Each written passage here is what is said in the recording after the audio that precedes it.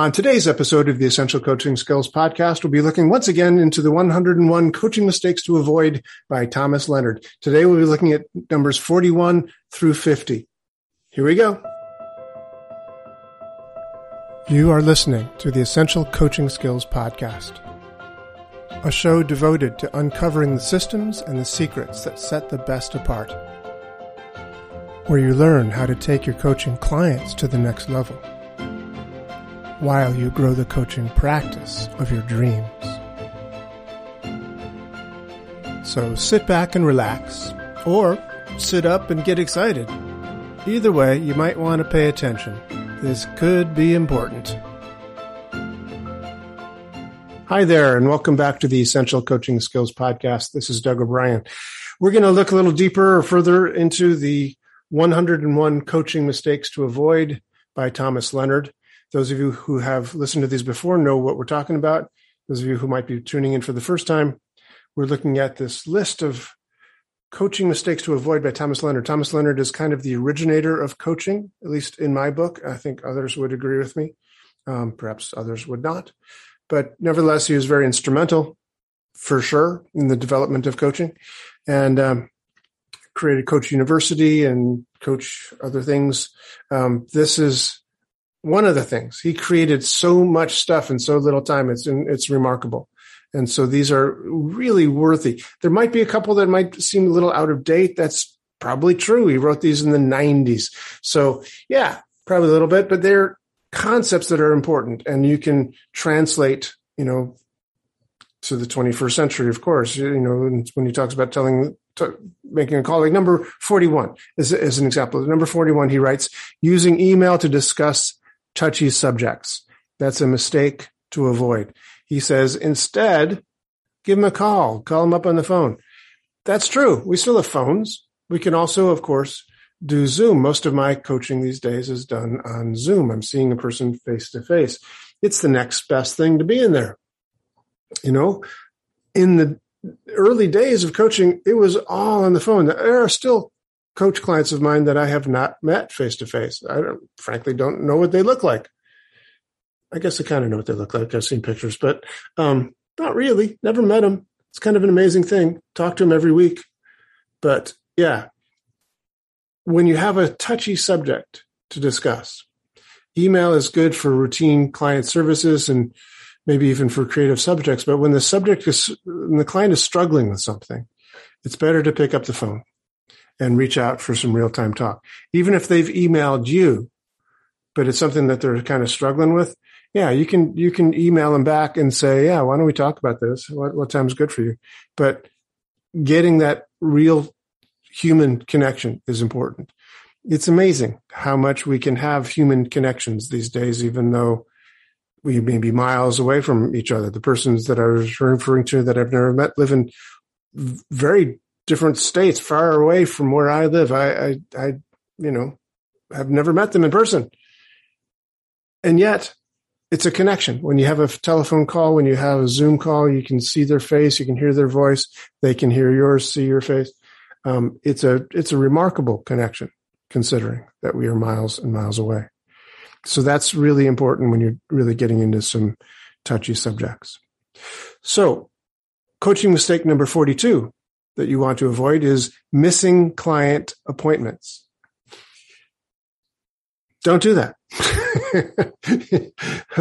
I have a coaching contract when I start with coaching new clients, and I tell them that when we pick a time, that it is kind of sacrosanct. We make this commitment to each other that we'll be there on time, if at all humanly possible. Now, of course, mistakes happen. People are human. I'm certainly a human. I assume you are too, and we all make mistakes. It's true. And to the best of our abilities, we should be there. Make the appointments on time. So if you do it, more than 1% to 2% of the time, then that's a sign that something's drastic about your scheduling system or self for clients. So schedule clients in the back-to-back banks of calls. Have a client call if you don't call them on time. set up a reminder system so you don't forget, use an alarm clock, do these those are tips from Thomas Leonard. Various things. I do have them on a automatic scheduling thing on my phone, and I also have it written down. So I have a double system there going on. But even then, of course, mistakes do happen. Just keep them to a minimum. It's very important. Carl Jung used to talk about how there's in therapy, doing therapy is a lot like doing coaching, that in doing therapy, there's a energy that takes place by having the therapy session happen at the same time for the same amount of time and only that amount of time. So, you keep it to an hour or whatever the time is that you've set. He says, Carl Jung said that creates a kind of vessel for change. He referred to it as a temenos, which was a vessel that they used in alchemy. It was an alchemy where they turned lead into gold, the old idea. So it was a very popular metaphor for Carl Jung and his Jungian psychology to turn the person, to transform them into something golden, who they really want to be and are supposed to be in this world. That's kind of what we do in coaching. We help people become who they are meant to be fully and completely. So this transformation process requires this temenos, this vessel that you put fire under, and that's, the gold transforms in a fire, and there's a top to the temenos. There's a seal. You seal it in. It's like a pressure cooker, right? That's your session. So it starts at a certain time.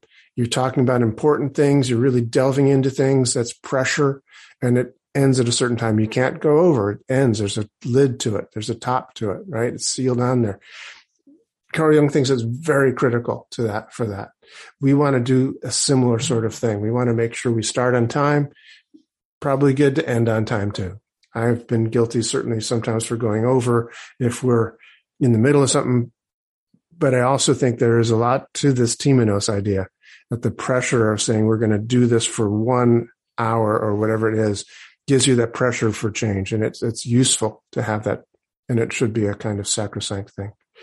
Now, coaching mistake number 43 is being blunt or direct without warmth. There are times when you as a coach, when a person who is a coach needs to be kind of tough love kind of thing. You want to tell them stuff that maybe nobody else would. You're being paid to help them transform. And sometimes that's not easy. And sometimes they're not really wanting to do it. There's maybe parts of them that are resisting. And we need to be blunt. We need to be direct. We need to be that tough love. And yet, clients are paying for truth, not for cruelty. The truth can hurt, so be sensitive and caring. When communicating touchy stuff, keep your tone charge neutral. In other words, clean without gooiness or criticism. Feelings matter. Truth without compassion is needlessly harsh and is unprofessional. So these are the words of Thomas Leonard. And I think that's really, really true. Whenever I'm having a conversation with my clients,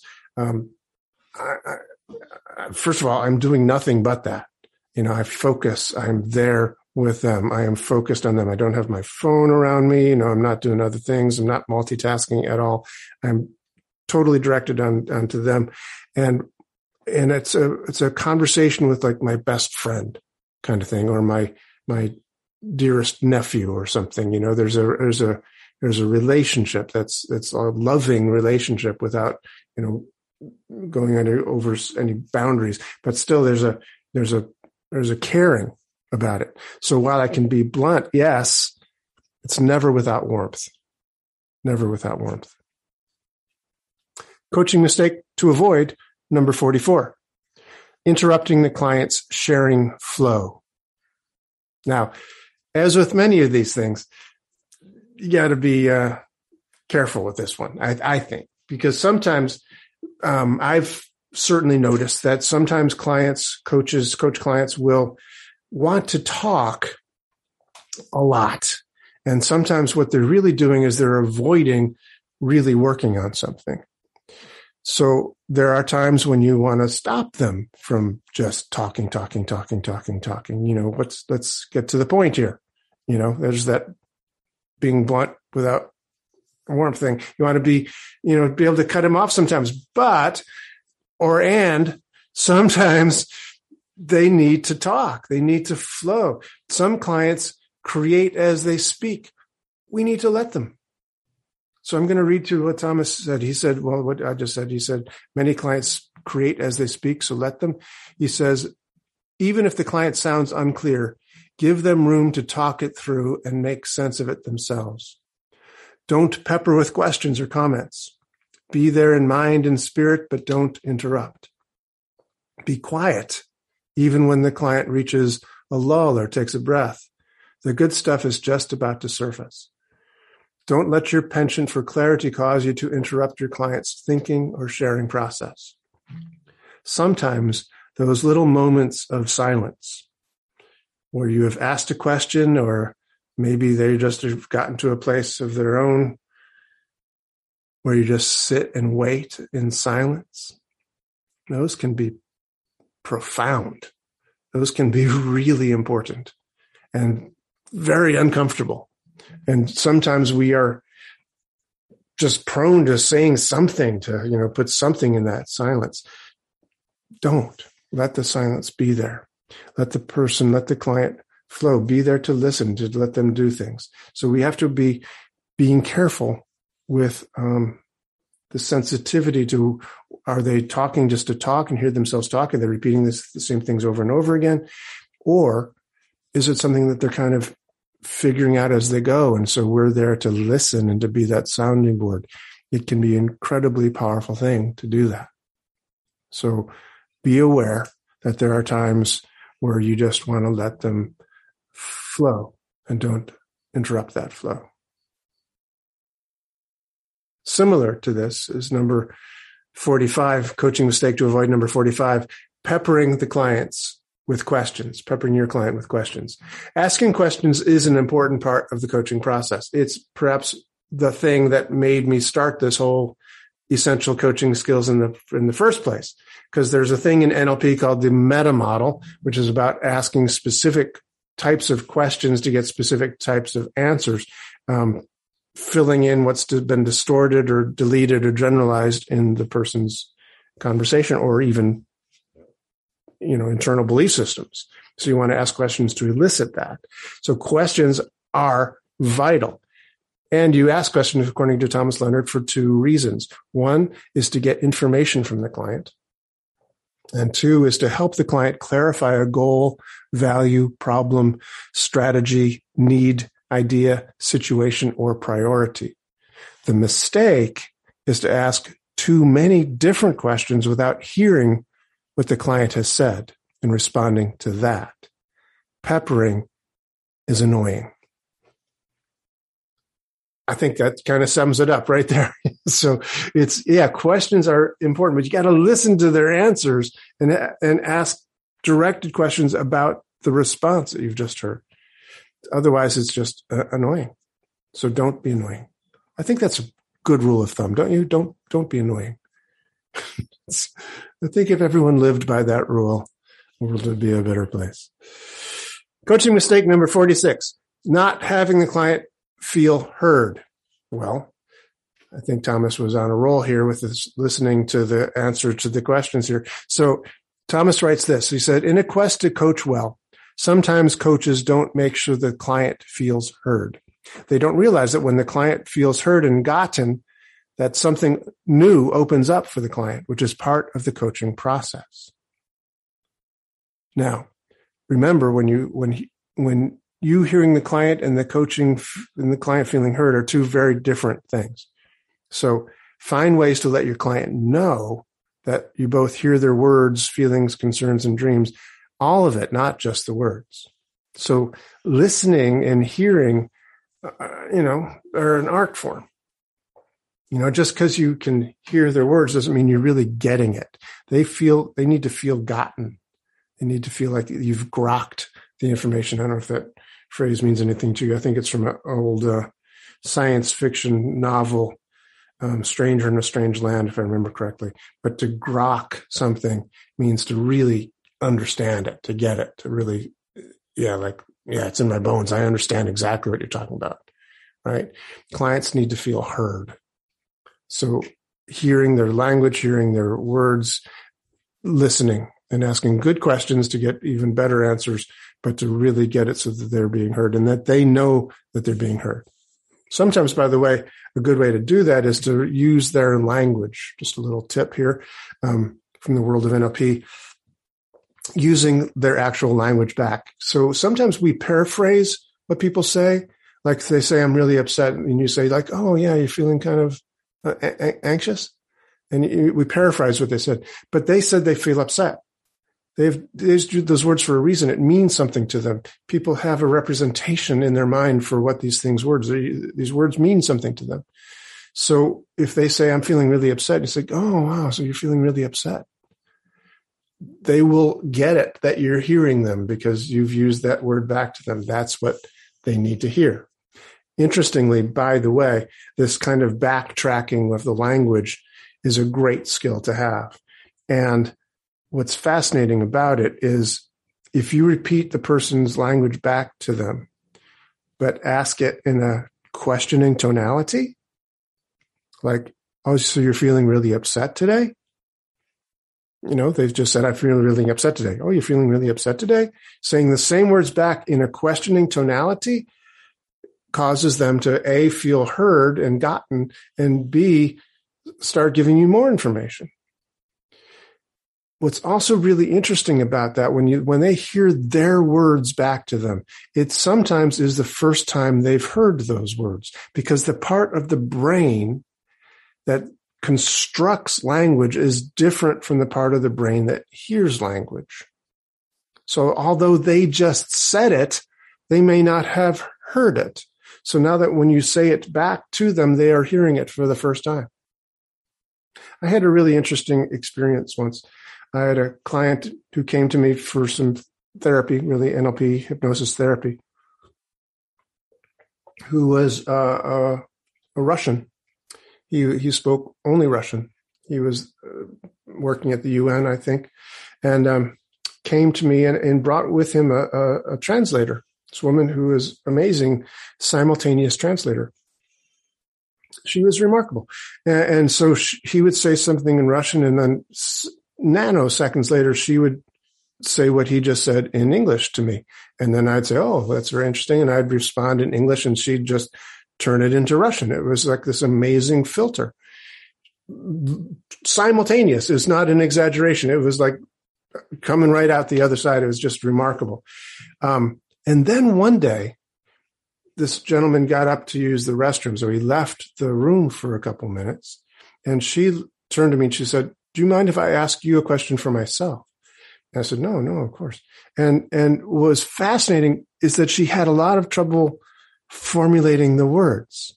She didn't really know how to make the words when she was expressing her own feelings. You know, the language became difficult, it was hard. I'm doing it now myself. It was hard for her. She couldn't formulate the words because she was creating it herself, not just flowing through, not just filtering through her. It was really interesting to see that happen. So yeah, use their language back to them. The client really needs to feel heard. So mistake number 46 is to not having the client feel heard. Don't do that. Coaching mistake number 47, coaching mistake to avoid, number 47, is correcting the client's language. Thomas Leonard writes, in an attempt to helping a client improve, I don't think you meant that, in an attempt to help the client improve what they are trying to say, some coaches force clients to speak the way the coach does and eradicate, number one, any negative sounding words or terms, feelings that are not productive and positive, attitudes that aren't picture perfect, or humanness. These coaches are afraid of experiencing the full range of emotions and restrict the client's freedom to feel the way they do. Unfortunate. That's what Thomas wrote. That's word for word. He just puts unfortunate. I think what he meant is don't do that. So again, the client's language means something to them. So when you say it back to them, yeah, they're hearing it for the first time, but they're hearing that word that is meaningful to them. So yes, it is sometimes true that in NLP and hypnosis, et cetera, we say, well, what is it you want? What are you going towards? What do we want to accomplish rather than what do we want to avoid? What do we want to get rid of? Person walks into my office and says, actually, no one walks into my office anymore. I don't have an office anymore. But if a person says to me, I'm really depressed. Can you help me? I said, well, what do you want? I said, well, I told you I'm really depressed. I said, well, that's what you are. And I've been feeling. What do you want? What are you going towards? Sorry, I don't want to feel depressed. Okay, that's better. Now, what do you want? Where are we going towards? What is the target we're shooting for here, other than not depressed? So it's useful to get that language, to know what it is that they're going towards. However, what Thomas is saying here in correcting their language, you want to be careful of saying, no, what you said is wrong. What you should say is this instead.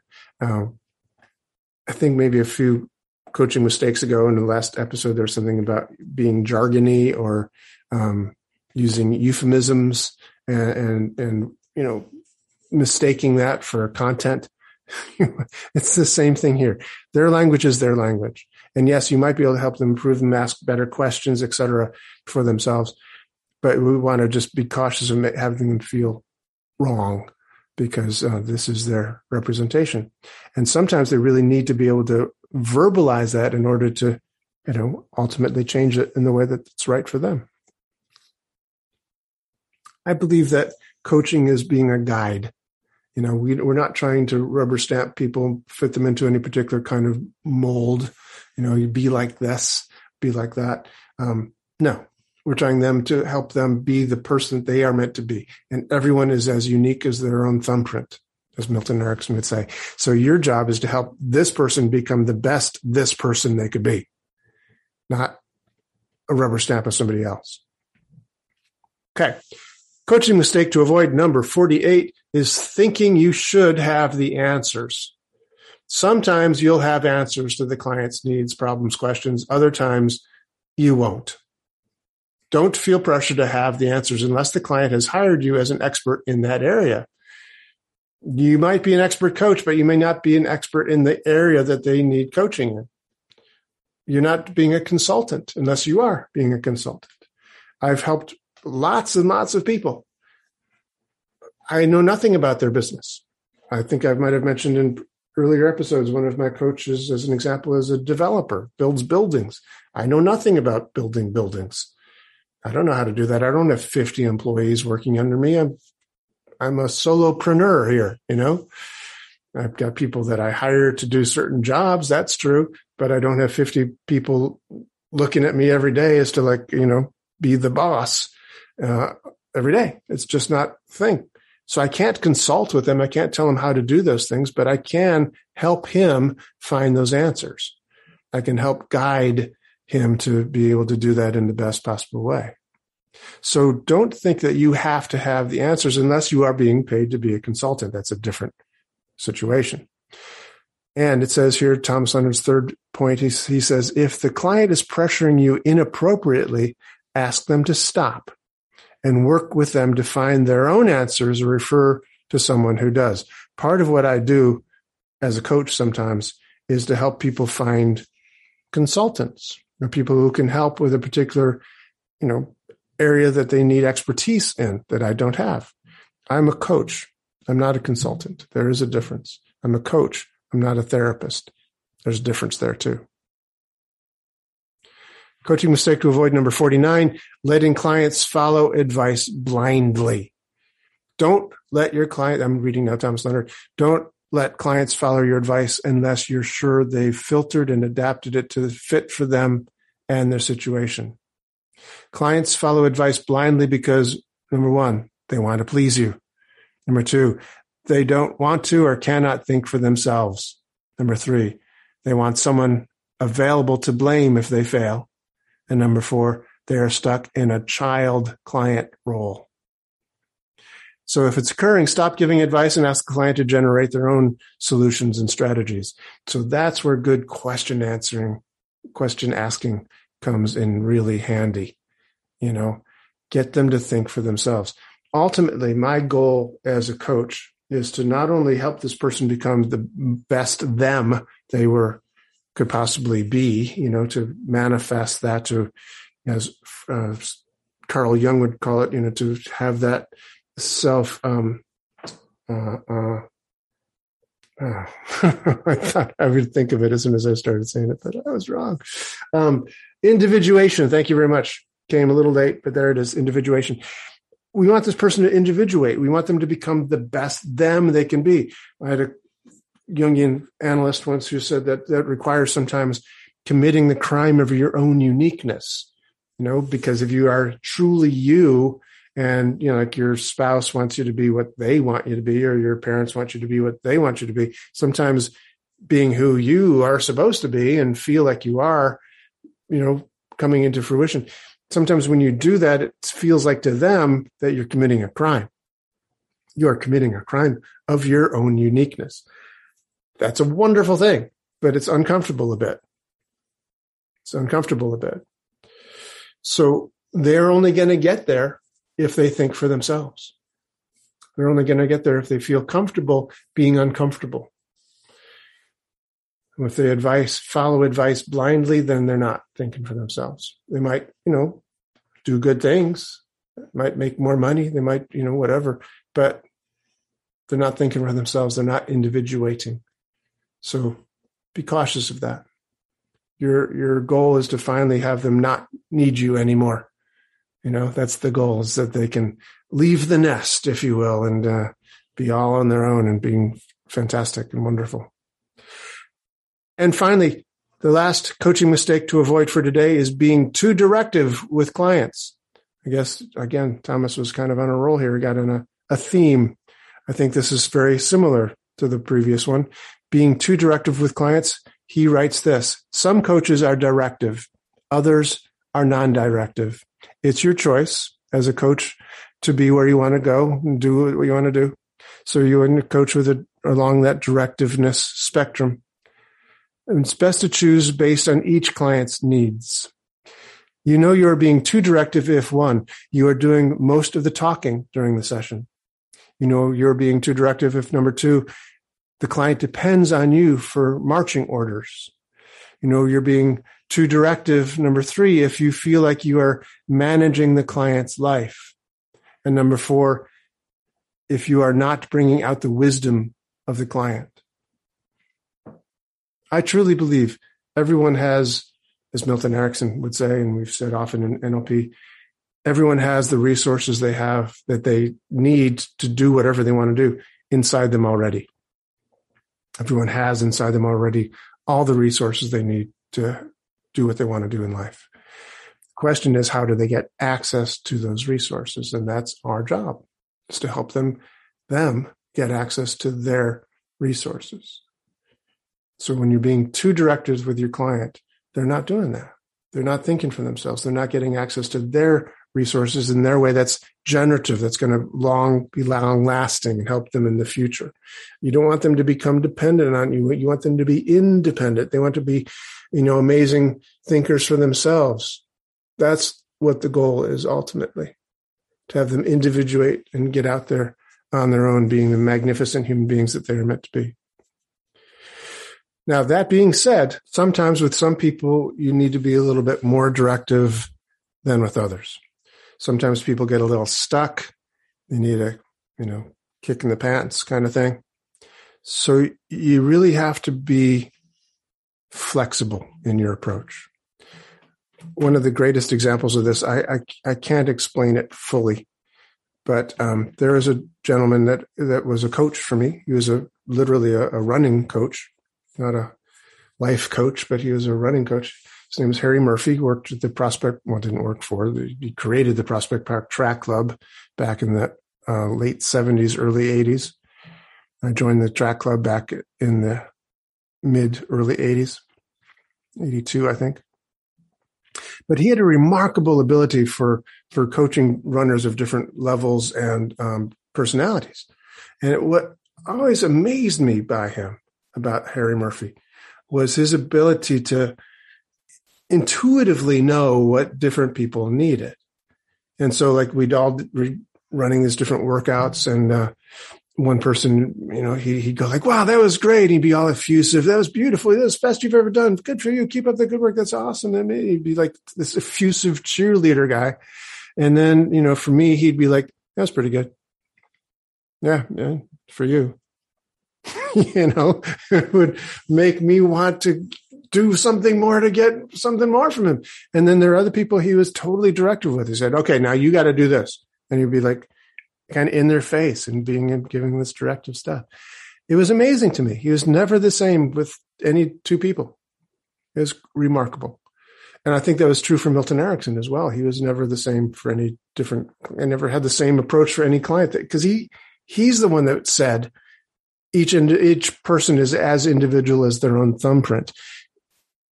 Well, you know that. Erickson would always be creating new processes for different people depending on the person. So you work with the person in front of you. So when you're too directive with a client, it's too directive. Doesn't mean you can't be directive ever. Sometimes you do need to be that. Sometimes you have to be what the client needs at that time. Not forever, but maybe for now. Anyway, we are now halfway through these 101 coaching mistakes to avoid. I hope you're enjoying these as much as I am. God, Thomas Leonard was just an amazing gift to coaching, and these are so valuable for us to know.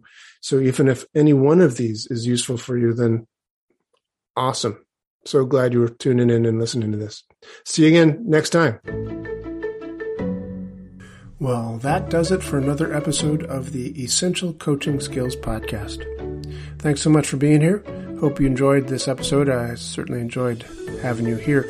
Hey, if you want more information about Sleight of Mouth, you can find it at essentialcoachingskills.com, or you might even check out sleihtofmouth.org. That's a nice website too. Thanks. Stay safe. Stay curious.